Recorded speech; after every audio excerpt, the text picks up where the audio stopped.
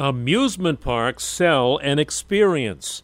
And Steve Gentili of family-owned Adventureland Amusement Park in Farmingdale says the kids' excited screams emanating from the rides tell him he's running the amusement park right. Screams, that tells us that we are succeeding in what we're doing. The kids are going on their rides, and it's happy screams. I know everybody's different. Oh, kid's screaming, he's crying. These are happy screams when I'm talking about. You bring somebody here, you bring my other brother who's not involved in the business here, and he's like, oh, it's so loud over here. I don't know how to. I go, what's loud? That's beautiful stuff. That's wonderful stuff that you hear kids screaming in our business that they're having fun. Steve says there's no negativity at Adventureland. They have season passes, group sales, and birthday parties, too. The video is at WCBS880.com/spotlight. I'm Joe Connolly for Bloomberg and WCBS News Radio 880.